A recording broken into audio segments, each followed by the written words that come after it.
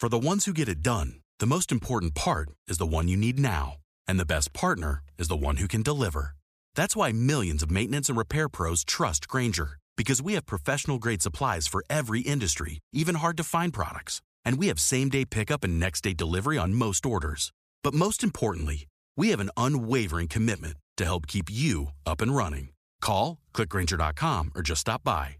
Grainger, for the ones who get it done. Radical Personal Finance, episode 32. What order should I use to pay off my debt?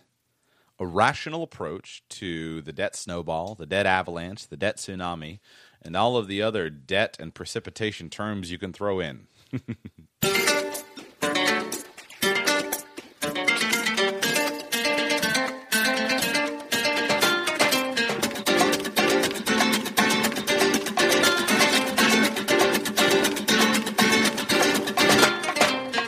Welcome to the Radical Personal Finance Podcast for today, Thursday, July 31, 2014. Today we're going to try to stir up the hornet's nest a little bit, try to give a little bit of information and some, what I think are rational ways of thinking and considering the details of how should I go about paying off my debt. I've decided to pay off my debt, but what order should I use to pay off those debts?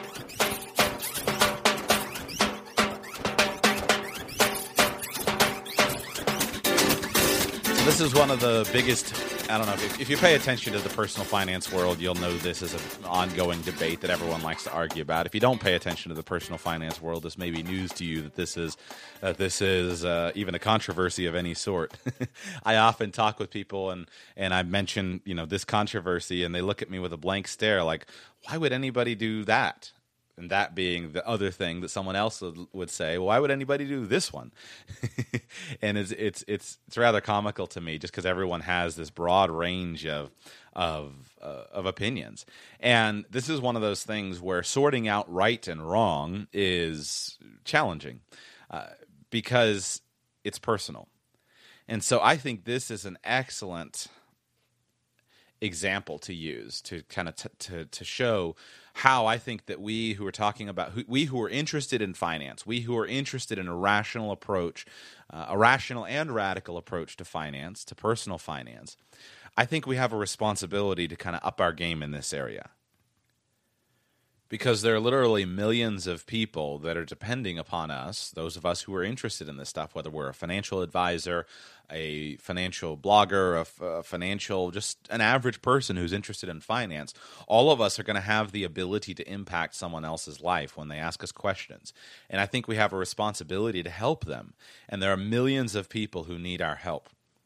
But it doesn't help to kind of do this infighting, these arguments back and forth about debt snowball versus debt avalanche. And if you're not familiar with those terms, give me a moment and I'll explain them to you. But so today I'd like to just give some thoughts and some ideas for how we could go a little bit deeper than just this back and forth argument. And I think this will be, I believe this will be helpful. I wouldn't be doing it if I didn't believe it would be helpful. But I believe there's another layer that we really need to talk about. And we really need to understand all of the forces at work in this entire conversation. We need to go beyond, should I pay off my debt in the highest balance first, or should I pay off my debt in the highest interest rate first? And if we can go beyond this argument, we can stop fighting among each other and start helping more people. Those of us who care about these topics, we're not the enemy. The debt is the enemy. The consumer debt is the enemy. So let's focus on that and let's clear the way for that. So first, I want to lay out the problem and just some of my assumptions for today's show. In today's show, I'm not going to talk much about getting out of debt. But to be clear, I think getting out of debt is an incredibly important step on the path to financial independence and financial freedom. If I could help any young person avoid going into debt from the beginning, I would. And if I could help any person get out of debt, I would. And I don't want to provide any comments today on the topic of getting out of debt versus investing, although I have some pretty strong feelings on that as well. It's not as simple as one or the other. It's a very individualized decision. But today I'm just going to assume we've decided we want to get out of debt, and we've decided that this is our number one focus and this is our number one priority. And there may be many reasons why this would be the ideal thing to approach and the ideal thing to do. So let's talk about some different ways to do that. And this may sound silly, but there are various debt reduction methodologies that you could use. And I've thought of 5 of them to use in our conversation today.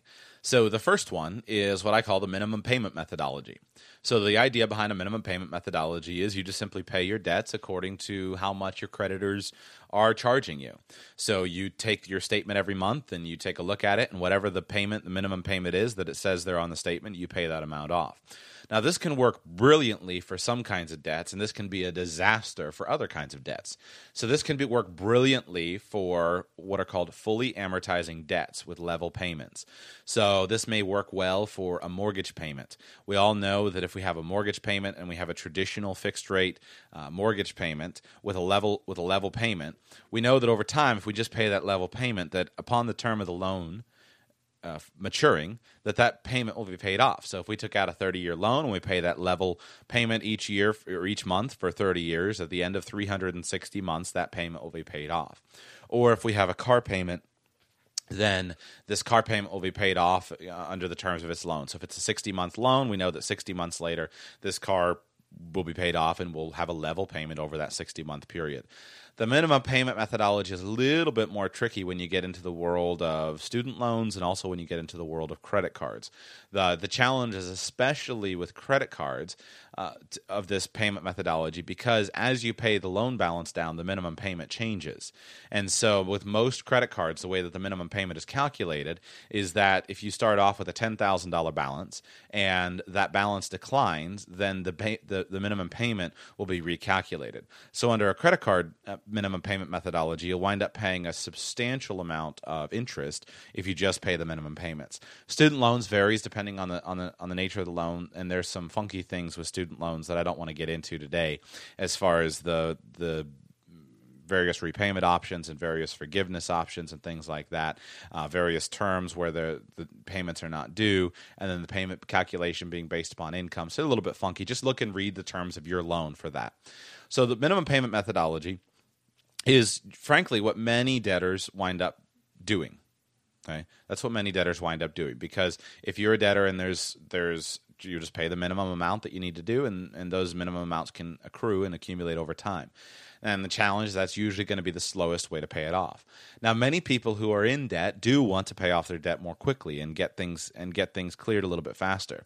And so then that brings us to debt reduction methodology number 2, which I call a little extra here and there. And so this would be, I pay a little extra here, I pay a little extra there. I'm putting a little, $50 extra on this credit card. I'm putting $50 extra on that student loan. And I'm just kind of paying a little bit more as I have the opportunity to pay a little bit more. This is frankly quite normal. This is what many people do.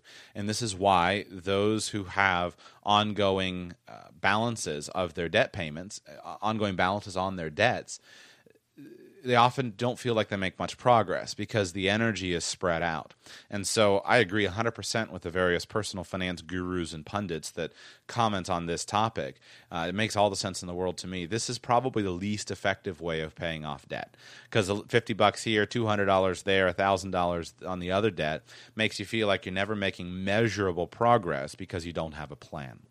And so this is probably the least effective, and I would encourage nobody to follow this one. I would encourage anybody to pick one of the other methodologies.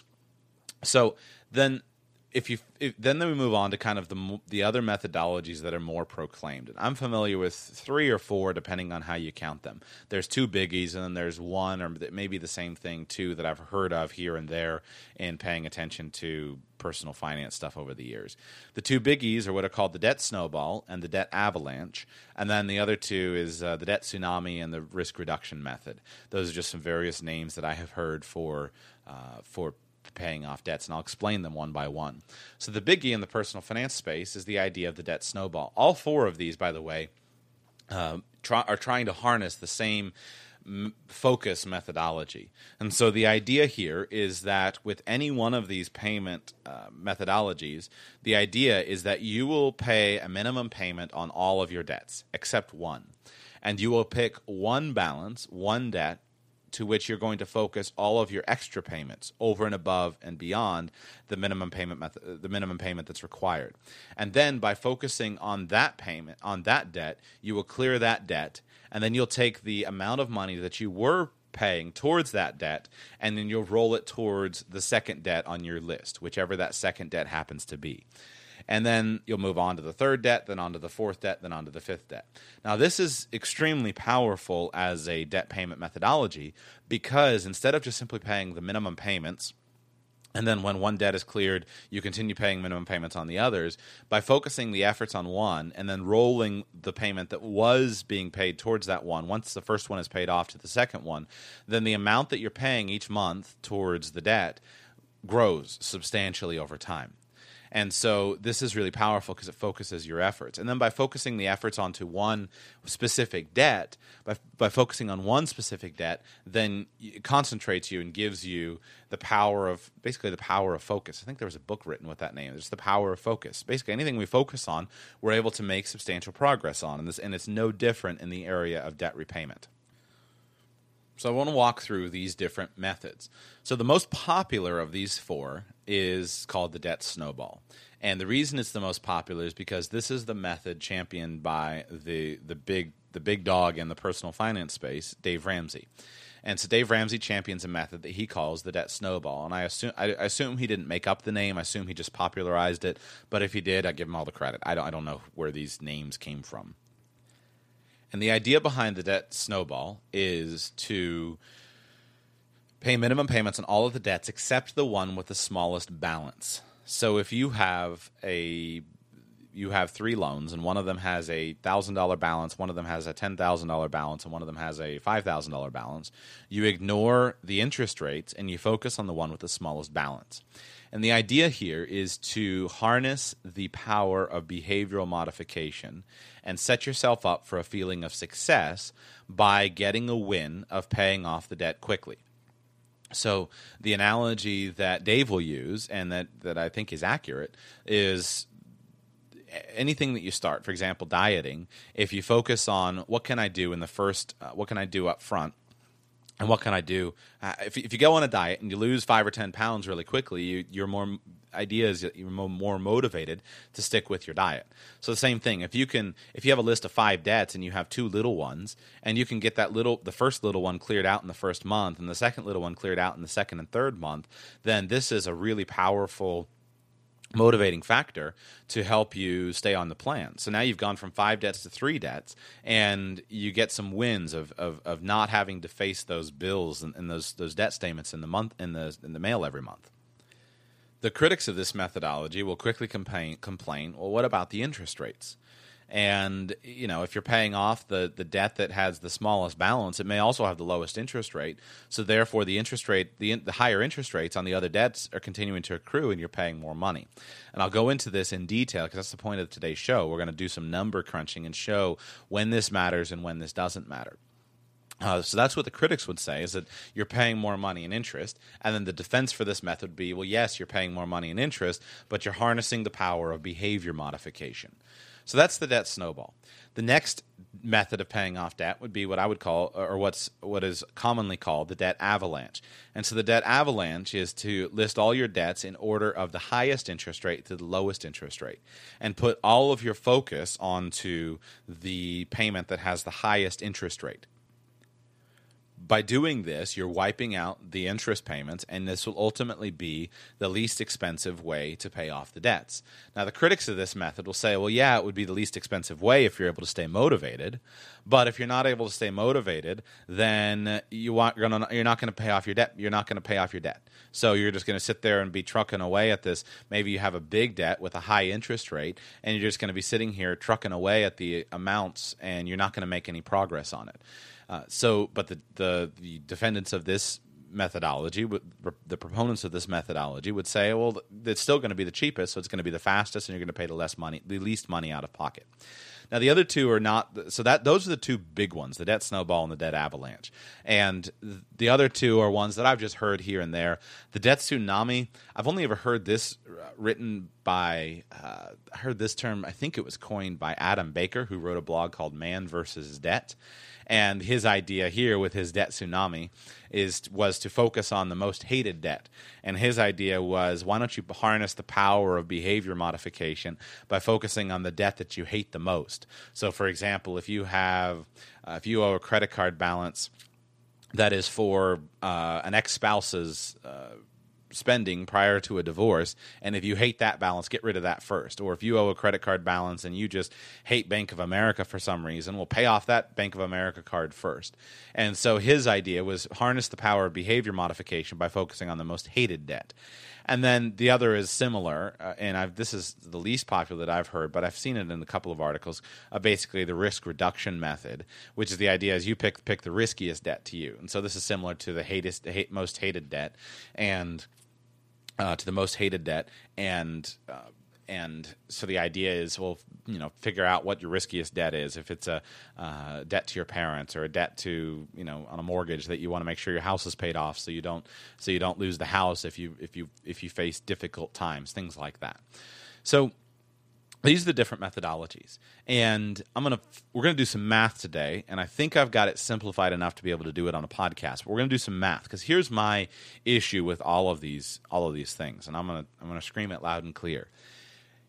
This must be an individual discussion, because there are two things that are important. Number one is it's important to look at the individual's makeup of their individual debt, and number two, there's a whole realm that we're not talking about, which is the terms of the debt.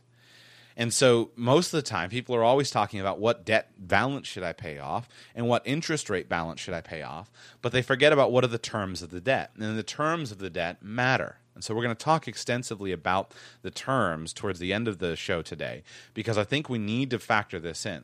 Now, before we do, I want to just give a disclaimer. Many people's debt situations are very simple. If you listen to Dave Ramsey's show, you listen to his radio show, the people that are calling in, this is kind of the average American, low to middle income, struggling with debt, and the debt makeup is fairly simple. So I've got a credit card, I've got a student loan, and I've got a car payment. And so if you've got a credit card, a student loan, and a car payment, it may be fairly straightforward as far as which of those you should pay off. And so I'm not mad about these methodologies, but the problem is that when we fight about them, we're missing the bigger picture, what's actually important.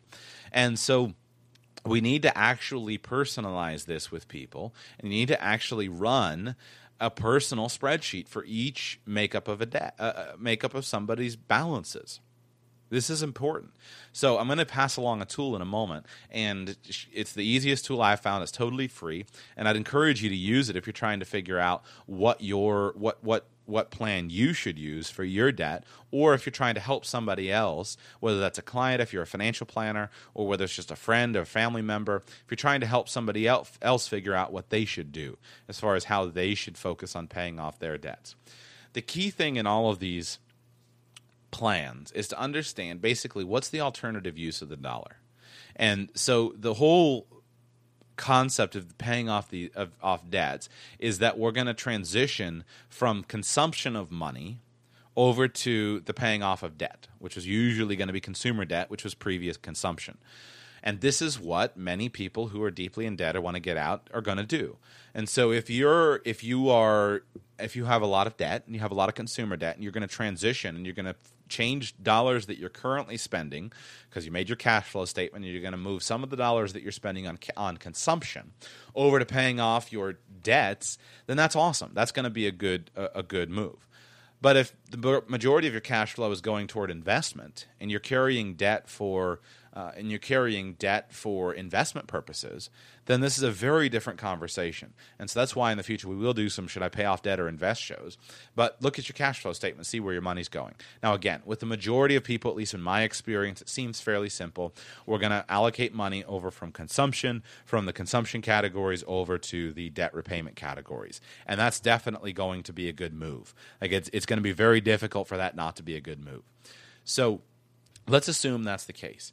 Now, I've run some numbers, and I'm going to walk through those numbers to show you how this does matter. And for the sake of, it's hard to get too numbers intensive in a podcast, but I think I've been able to simplify it enough to make the point. And so what I've done, and you'll see why I've done this in a moment, but I've simplified, and I'm using a spreadsheet here that is a debt reduction calculator, and there will be a link in the show notes. This is the most useful spreadsheet that I have ever found that someone has created, and it's for free. You can buy it. There will be a link in the show. It's for free. You can use it and download it from the link in the show notes. It is published on a website called Vertex 42, where they publish a lot of Excel templates and basically Excel templates. And this is a calculator that someone has created that is a fabulous, fabulous calculator. And you can download it for free, and you can enter up to 10 debts, or you can pay for a version which you can enter more debts. It's $10 if you need to list more than 10 creditors. So you can have a list up to 20 creditors, or even as much as 20 creditors. And this is fabulous because instead of our sitting around arguing about what's right and what's wrong, we can calculate it, and we can calculate what our cost would be. So if we're going to do the method focusing on behavior modification, the debt snowball, we can calculate what the actual cost of the additional interest that we're paying would be. And I've done these calculations a lot of times with clients. I've done many of these calculations, and I've found that it's very important to do the individual calculation with a client because the makeup of the debts and the terms of the debts matters. The interest rates matter and the amounts matter. So just to lay out a very extreme example to make my point, if you have 3 debts, one of them has a $20,000 balance, one of them has a $300 balance, and one of them has an $800 balance, and you're going to throw an extra $1,000 a month at your debt payments, I think it would be pretty smart to just go ahead and use the debt snowball regardless of the interest rates. Just ignore the interest rates because, in a month and a half, you've got your 2 little debts cleared. But if you have 3 debts of relatively similar balances, then it's a very different situation. So you can't just say one or the other. You've got to look at what's the actual makeup of your debt, and you need to look at the interest rates and the terms.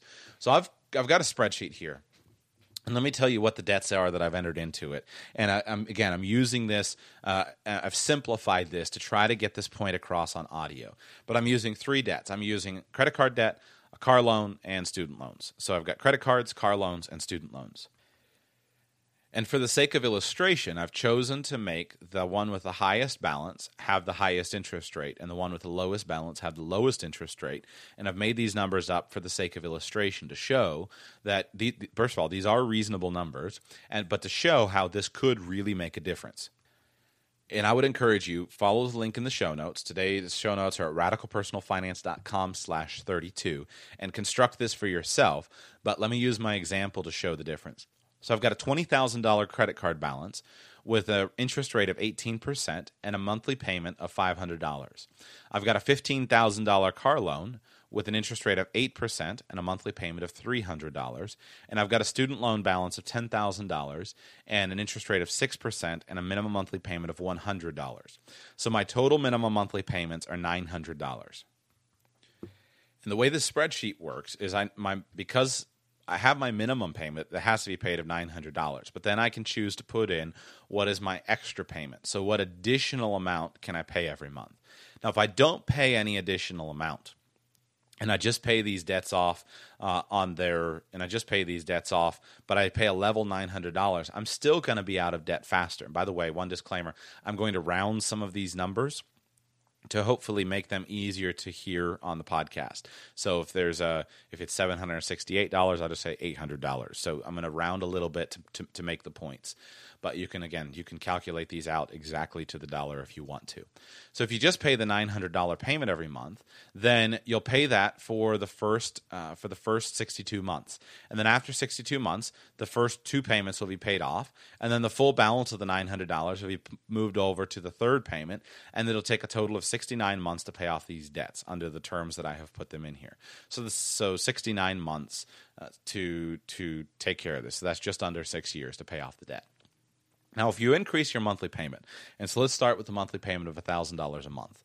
If you put $1,000 a month in here, then it shortens things up. So let's start with an avalanche method, an avalanche of the highest interest rate. Let's start with a snowball method, actually, which would be the lowest balance first. So if you're paying a snowball payment of $1,000 a month, so it's an extra $100 on top of the $900 of initial minimum monthly payments, the first debt would be paid off. That would be the student loans, starting with the $10,000 balance. That would be paid off in 58 months, and you would pay a total of $1,536 of interest. Then the car loan would be paid off at 60 months, so that would be you'd pay off the $15,000 balance and pay a total of $3,300 of interest. And then the credit cards would be paid off in 61 months, and you would pay off the balance of $20,000, and you would pay a total interest of $10,765. So the total interest paid would be $15,604.53. Now, if you switch this and you say, okay, so I'm paying $15,600 of interest under the snowball method, what if I take exactly the same terms and I make it, I'm going to continue to pay $1,000 a month, but I go ahead and put it at the highest interest rate first. Well, now I'm going to pay the credit cards first, and I'm going to have that paid off in 47 months, and then the car loans in 52, then the student loans in 59. My total interest paid will be $13,462. So you would pay a lower interest rate, $13,462. So if you subtract $13,460, I'll just do $13,460 from $15,600, you can see that under the snowball method, you would pay an additional $2,000 of interest. So the snowball method is $2,000 of interest payments more expensive. And then the amount of time that it would take to pay off these debts, if you looked at it, it would be a total of 59 months under the snowball method and a total of, total of 59 months under the avalanche method, so highest interest rate first, and a total of 61 months under the snowball method.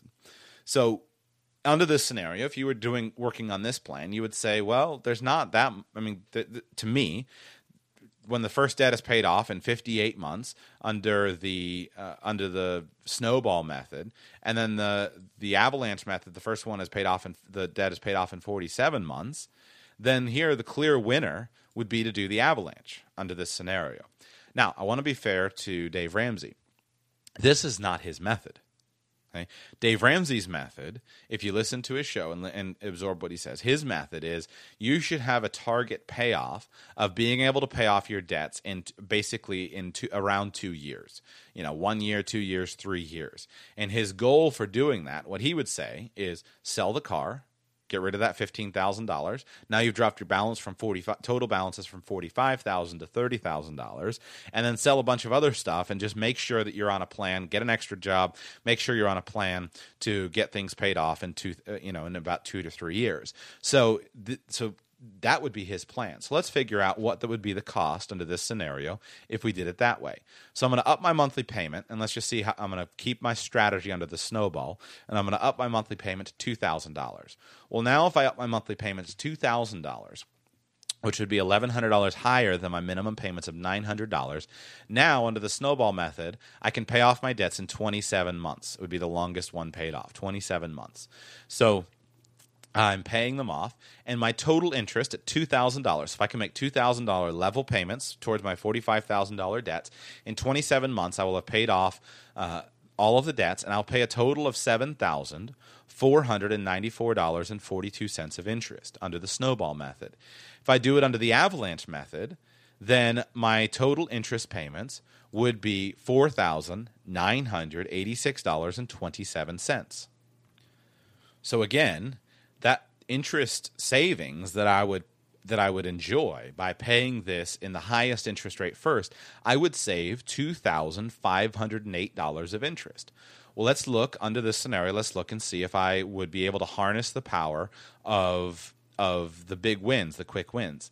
Under the avalanche method, I would have my first debt paid off in 14 months. And under the snowball method, I would have my first debt paid off in 9 months.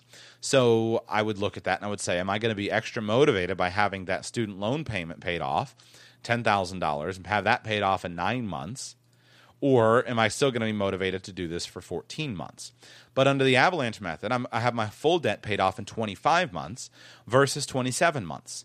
So I got, was this 5 months? I had my first debt paid off 5 months sooner, but it took me 2 months longer under this scenario. So which was better for me? Now again, I want to be fair about this. I have constructed this chart using 3 loans, and I've made my highest credit card balance have the highest interest rate, then my medium-sized car loan, $15,000, have an 8% interest rate, and then my student loans have $10,000 balance, have a 6% interest rate. So I don't think I'm constructing a straw man here. I think this is an accurate analysis, but I have tilted the odds in the favor of this math to illustrate how the math would work. So this would be the Dave Ramsey plan, because I am paying $2,000 and I have my debts paid off in 27 months. So this would be under the snowball. But to me, this would be a good example. If this were the scenario that someone were facing, this would be a good example where I would say save the $2,500 of interest and make sure that you pay off the credit cards first. Because 14 months versus 9 months, is that really going to make a difference? Now, if somebody had a $300 debt, well, yeah, get rid of the $300 debt. That would make a lot of sense to me. But this is why it's so difficult why we have these stupid arguments in the finance world, when they can be quickly, like, we have these stupid arguments about what's better, and you go and you read these comment threads of thousands of comments. Well, this method worked for me. It's great that it worked for you, but sit down and calculate it. Use the spreadsheet and calculate your method and figure out what it is for yourself. You're an adult. You can sit down and you can say, I think that I need some behavior modification. Let me give an example. It is not stupid, if you're going to go on a diet, to go around your house and say, I'm going to throw out all the junk food out of my house so that I don't have it sitting there and facing me. It's not stupid. You don't have to say, I'm supposed to be this mature adult who doesn't give in to temptation. I think that'd be pretty smart. Recognize these behavioral cues and recognize your situation. So understand it and then harness the power of behavior modification. You don't have to go through these things. Like, you can harness the power of behavior modification for yourself. So don't run from it. And don't just say, I've got to be coldly rational. We're not coldly rational people. We're human beings. We're emotional human beings. But run the spreadsheet and actually do the math and figure out what your actual better scenario would be. So this would just be an example of snowball versus avalanche. Now, if I change something, I could change any of these variables and adjust the interest rate. In fact, I thought about doing that, but I think actually it would just be too numbers heavy for me to go through. And I thought about making some alternative spreadsheets of different scenarios and showing how these things vary. But the key, I would just say, is do your own math. And I don't want to belabor the point. I think you get it. Do your own math. Interest rates do matter. Like it or not, interest rates do matter. You can't just say it's all about behavior modification and it's all about and ignore the interest rates. Well, I guess you can say whatever you want. I think it's dumb to say it's all about behavior modification and interest rates don't matter. And I think it's equally dumb to say it's all about interest rates and behavior modification doesn't matter. Both of these are important, so we've got to integrate these into the plan. And remember, just because something worked for you doesn't mean it's necessarily the same thing that everyone else should do. It's okay if something worked for you. It's okay for me to say, I choose to do this because this aligns with my goals. And it's okay for you to say, I have different goals. So just recognize, we're all adults. We have one life to live. Let's live it and not worry about trying to make everyone else. Just because something worked for us doesn't mean that's what everyone else should do. If I sound a little bit passionate, it's because I am. Because I labored under this kind of construct for years of just this personal finance dogma. This is the right way. This is the right way. Someday I'll tell my story in a show. But I mean, Dave Ramsey was a huge influence in my life. I got out of debt because I read his book, Total Money Makeover. And man, it was a brilliant behavior modification book for me. And I owe him a debt of gratitude for that. I would love to, I've never met him. I would love to shake his hand and just say thank you. And that's awesome. But the problem is that it was totally destructive for me to take and apply that same thing to everything else, and that same thing that worked for me in a financial planning world. And it took me years to learn, wait a second, I've got to be a little bit I've got to have a little bit more finesse with this. And then I just the dogma is not necessary. We've got to find a way to implement to bring in the reality of behavior modification and inspiration without this like divisive, this is the only right way. Why don't we teach? That's what I'm trying to do. Why don't we teach people to think about it and be adults and think about and create your own plan instead of saying this is what you got to do because this is right. Run the math. We ought to run the math on every single situation. And yes, we are doing math. And yes, personal finance is about finance. It's also about personal behavior. But we are doing math. This does matter. So I want to go on, and hopefully that's not too.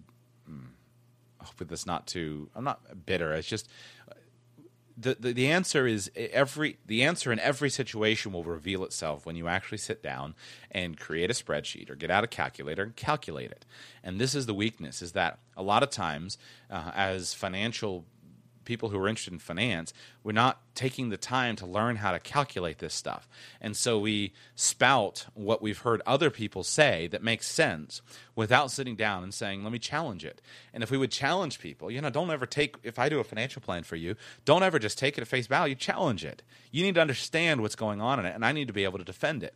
And if we would learn to challenge things, instead of just simply saying, my guru says such and such, we may have a slightly better situation. We may have better teachers because we hold them accountable. We may hold our politicians accountable instead of lying every day and saying what they're doing and then they just do something else. And we may actually have a better situation if we would increase our knowledge a little bit and increase our capacity and our ability.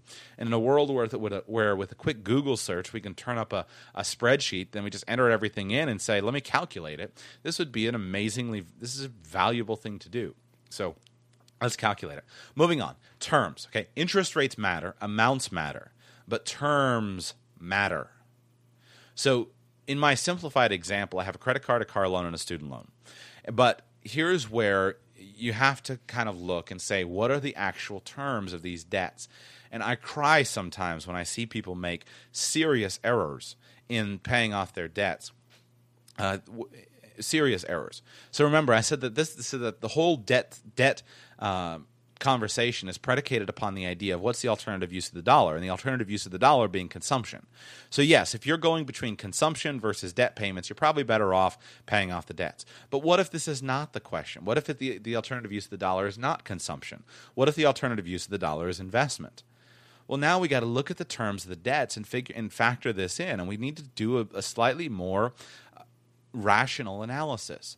And so this is where, this is what, in my experience, rich people do. You need to think about this. And so let me give you some ideas that generally are not talked about. First of all, don't just look at the interest rate. Look at the fact of, is the interest deductible or not? Deductibility matters. Deductibility matters. Now, you may or may not be deducting it. So, for example, home mortgage interest deduction, you may indeed be taking a standard deduction on your taxes and not deducting your home mortgage interest. However, that's not the only thing that's deductible. Are you deducting your student loan interest? Are you deducting this as a business interest? First of all, don't be dumb and ever borrow money that's not deductible.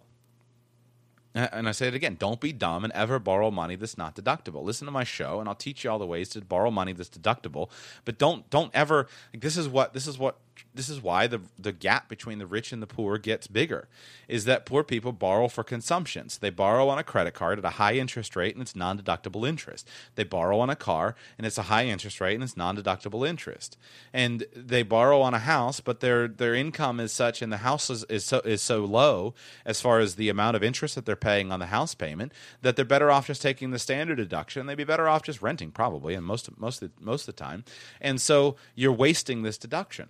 So, but wealthy people would say, well, let me make sure that I'm borrowing, and if I'm borrowing, it's going to be on a business credit card, so therefore my interest would be deductible. If I'm borrowing and paying interest on a car loan, let me make sure that at least some portion of that car loan is being paid by business so that it's deductible. And let me make sure that my home mortgage, if I'm going to go ahead and do that out, let me make sure that I go ahead and maximize that deduction.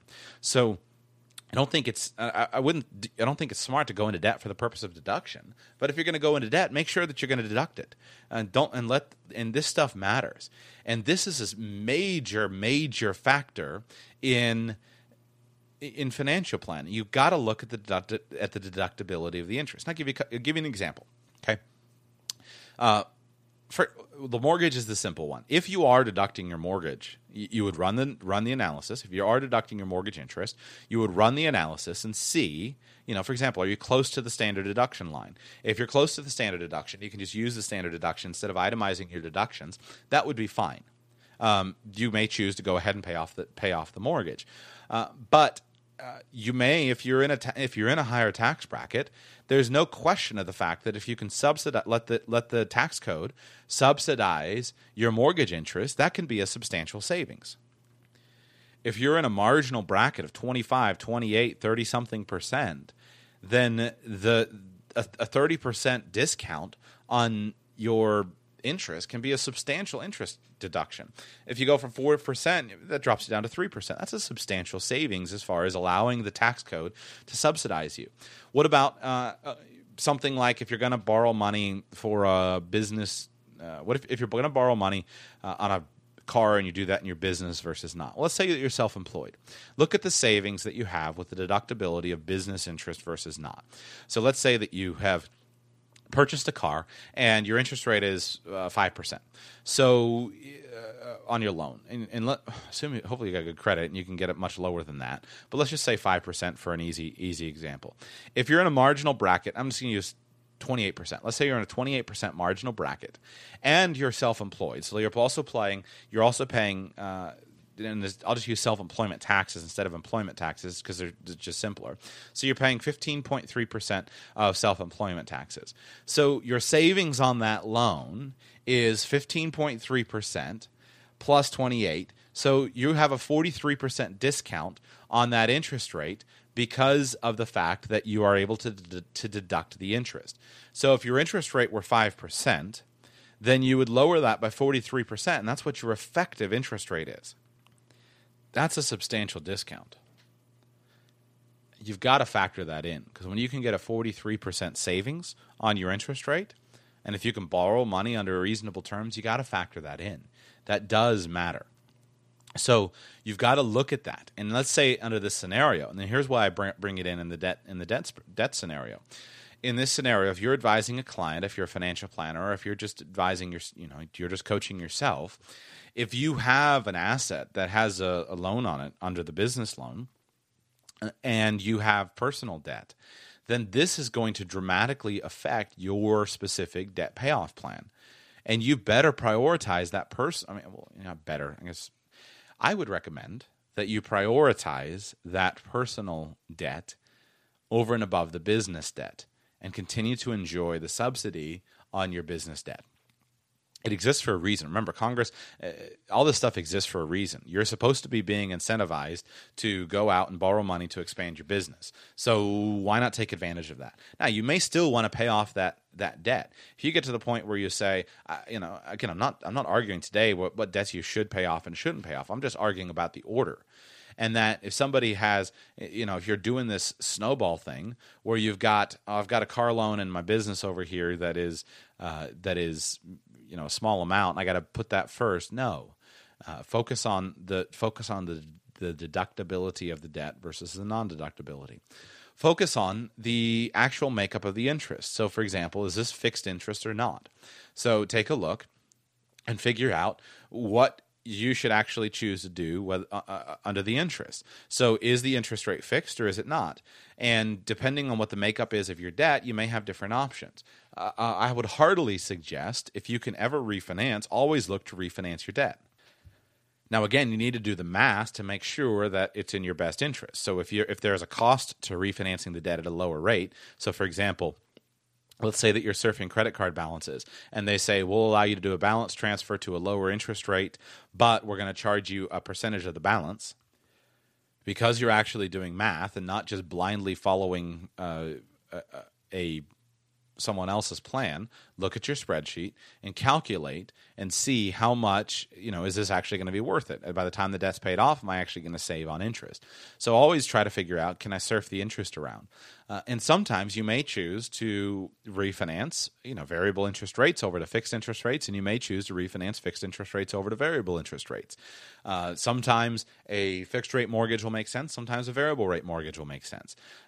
Sometimes you just look at this and figure out the interest rates. Look at the fact of, is this a secured debt or not? So if I had two equal debts, let's say that I had a credit card balance of $20,000, and let's say that I had a car balance of $20,000.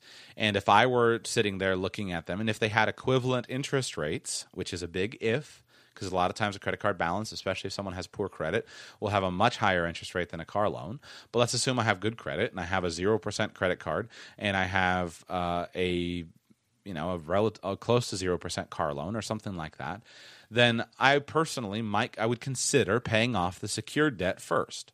Because in doing planning for disasters, if I wind up in a situation where I lose my job, or if I wind up in a situation where I have a business shortfall for 6 months, or if I wind up in a situation where I get sued, or I face financial trouble, I want to make sure that I don't lose my car. And so I'd rather have a paid-off car and have a credit card balance, and then if I fall behind on my payments, then I just say, sorry, I've done my best, but I can't do any better. I'd rather have a paid-off car than a paid-off credit card. So think about that and look at your situation. Now, if my credit cards are at 18%, variable interest rates, and my car loan is fixed at 3%, I probably would choose not to do that because the cost is much too high as far as the interest. So I would go ahead and pay off the credit cards first. But this is why you have to look at your actual situation. I would look, is this debt bankruptable or not? So if worse came to worse and I were forced to declare bankruptcy, which I think is a very important aspect of financial planning that we don't do, risk management planning, do bankruptcy planning. What if the worst came to worse? My teenage daughter, hit somebody and it was her fault and I got sued and I didn't have the proper insurance and I were forced into bankruptcy by my lawsuit. Well, is my debt bankruptable or not? So here the example would be a student loan is not bankruptable, whereas a credit card balance probably would be, especially if that credit card balance were a business credit card, or a car loan would depend. So a personal loan probably would be bankruptable, or another loan would be bankruptable.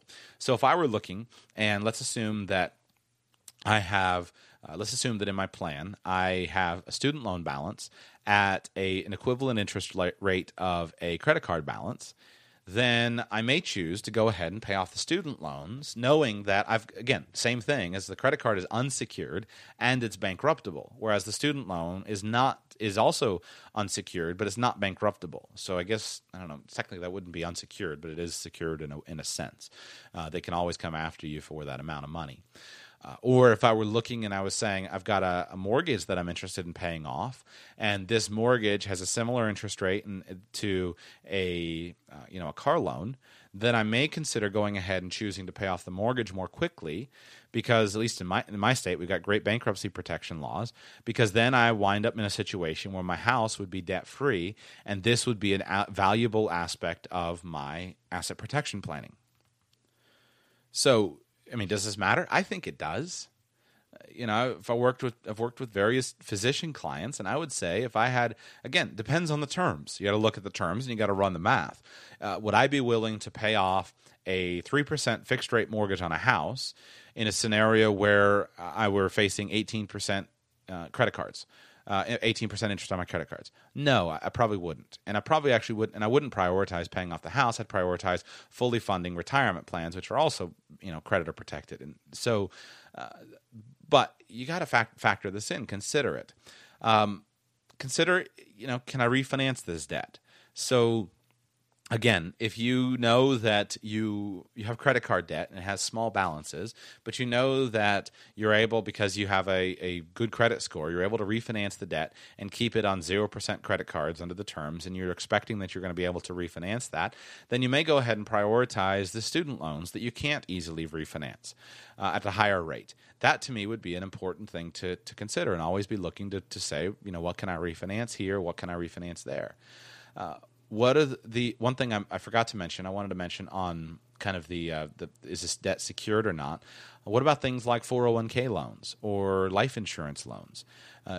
I would prioritize repaying a 401k loan, or I would prioritize repaying a life insurance loan before I would prioritize paying an unsecured credit card. Because again, same type of thing. My 401k loan, if I had a 401k loan, or if I were working with a client who had a 401k loan, which they're not a good plan. I would recommend not pursuing that path, but people pursue it, and it's there for a reason. So if you have a 401k loan, I would recommend prioritizing the repayment of that so that you can restore the balance of the account to the investment earnings, so that you could be protected in case you lose your job, and so that you can restore the asset protection nature of the 401k. And again, look at the terms. What are the terms of the 401k loan versus the credit cards? But I would much rather do that or pay back a life insurance loan that I'm being charged interest on by the life insurance policy. I'd much rather pay that back and restore that balance and restore that in a creditor protected world, then pay back a credit card that I have at 2.99%. First, I would do that first. So consider that. And then the last thing would be, what is the makeup of this debt? Is this consumer debt or is this investment debt? And now again, I recognize that many people who are listening to financial shows or reading financial blogs, kind of at the initial level of financial awareness is get rid of consumer debt. But consumer debt is not the same thing as investment debt. So look for a way to refinance things and take advantage of investment debt. So if I had consumer debt that I couldn't figure out a way to refinance and keep it as consumer debt, then I would go ahead and I would look at doing a margin loan on a stock account, and then I could or something. Depending on what assets I have, and depending on how it's structured, and depending on the terms of the loan. But if I can take out a margin loan on a taxable account and use that to pay off my consumer debt, then now I've converted that from a non-deductible consumer debt over to a deductible debt, which is deductible against my growth in my investment account. So that helps to offset my taxes on any gain in my taxable account. So there's a variety of ways of looking at this. And again, I just would plead that we do a better job of thinking it through. So I think those are the primary things that I wanted to communicate today. I hope this show is interesting, and I hope that this can provide some ideas. These are just ideas that I've thought of over the years as I've looked at client situations. And again, my major premise is that we will be far better served by individually looking at client situations, or individually looking at our friends' situations, or people that we're helping with their money, rather than just simply saying, this is what's always right. It is useful to teach things through. It is useful to teach. Here's what a snowball method would be. Here's what an avalanche method is.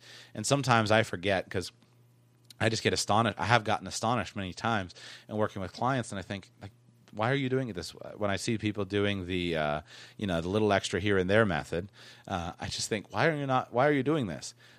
But I can help those people, and you can help those people. Sit down and help build out a spreadsheet. And the last thing I love about this spreadsheet, I encourage you, if you've never done this for yourself, or if you've never played with these numbers, go to the link in the show notes and download this spreadsheet and put some numbers in and play with some scenarios, because you need to play with the scenarios to see the cases in which a snowball would make sense and an avalanche would make sense. And you want to calculate what is the actual interest that's paid.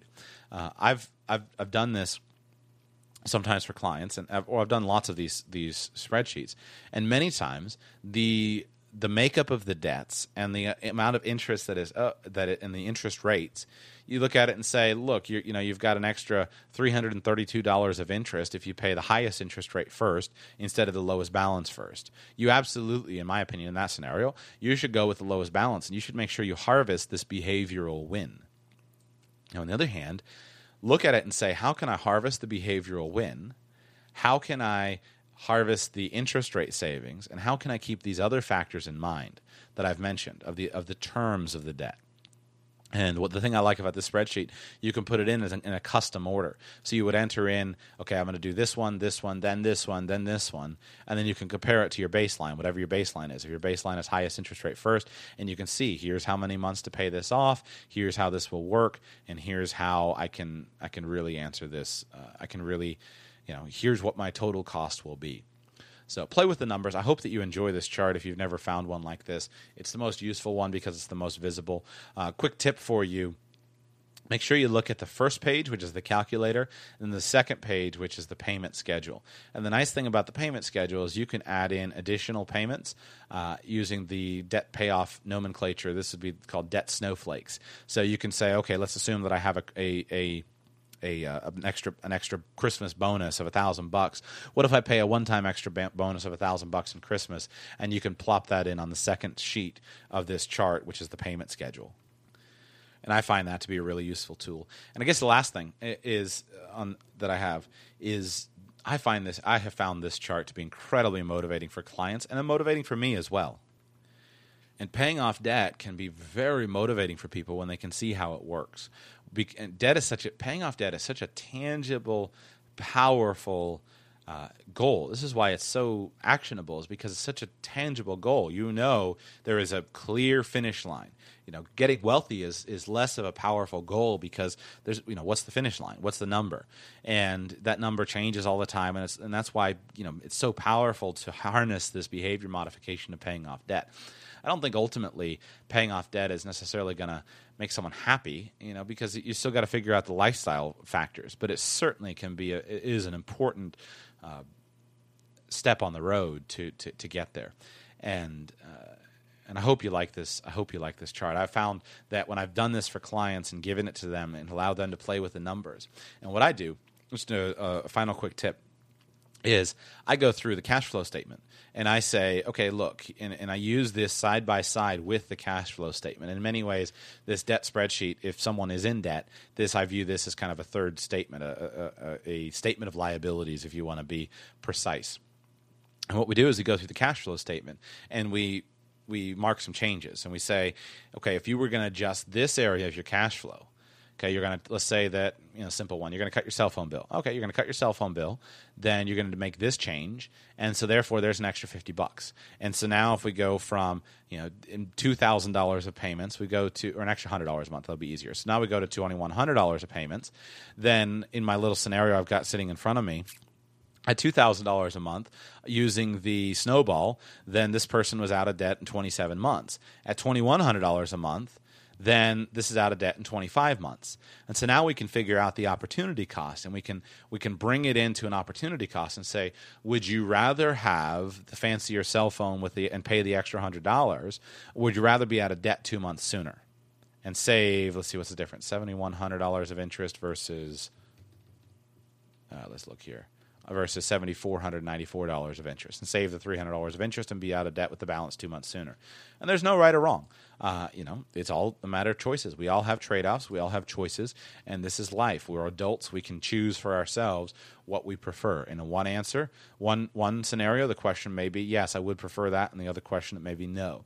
But now we have some numbers that we can put behind it, and these numbers, I think, are valuable. So that's our show for today.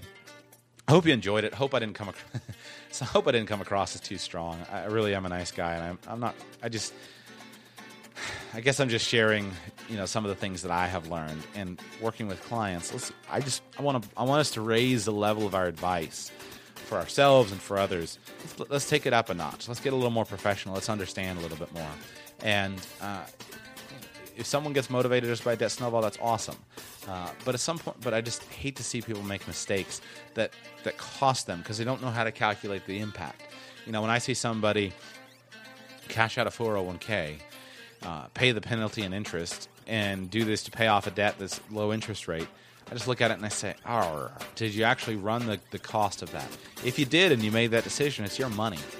But man, that's an expensive decision sometimes. And look at the lost power of the money that you would have had, the lost compounding that you would have had if you had done it, if you had continued on the plan. So hopefully this is a useful resource for you. I wanted to create it as something I could point people to so that they're helping, so that you can kind of guide yourself through what order should I pay things off. I hope it's a useful resource for you. That's it for today. Thank you for those of you who are leaving reviews for me. I would ask you, please, if you haven't done so, I would just solicit, if any of this information has been helpful or if you've enjoyed it, I would solicit a review in iTunes from you or Stitcher or whatever you're listening on.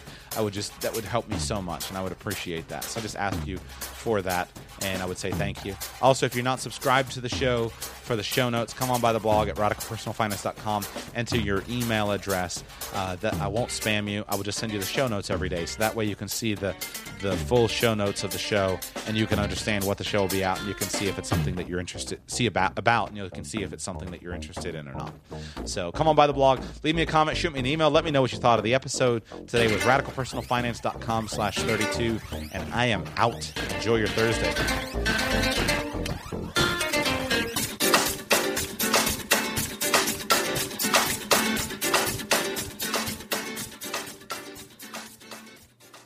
Peace out, y'all.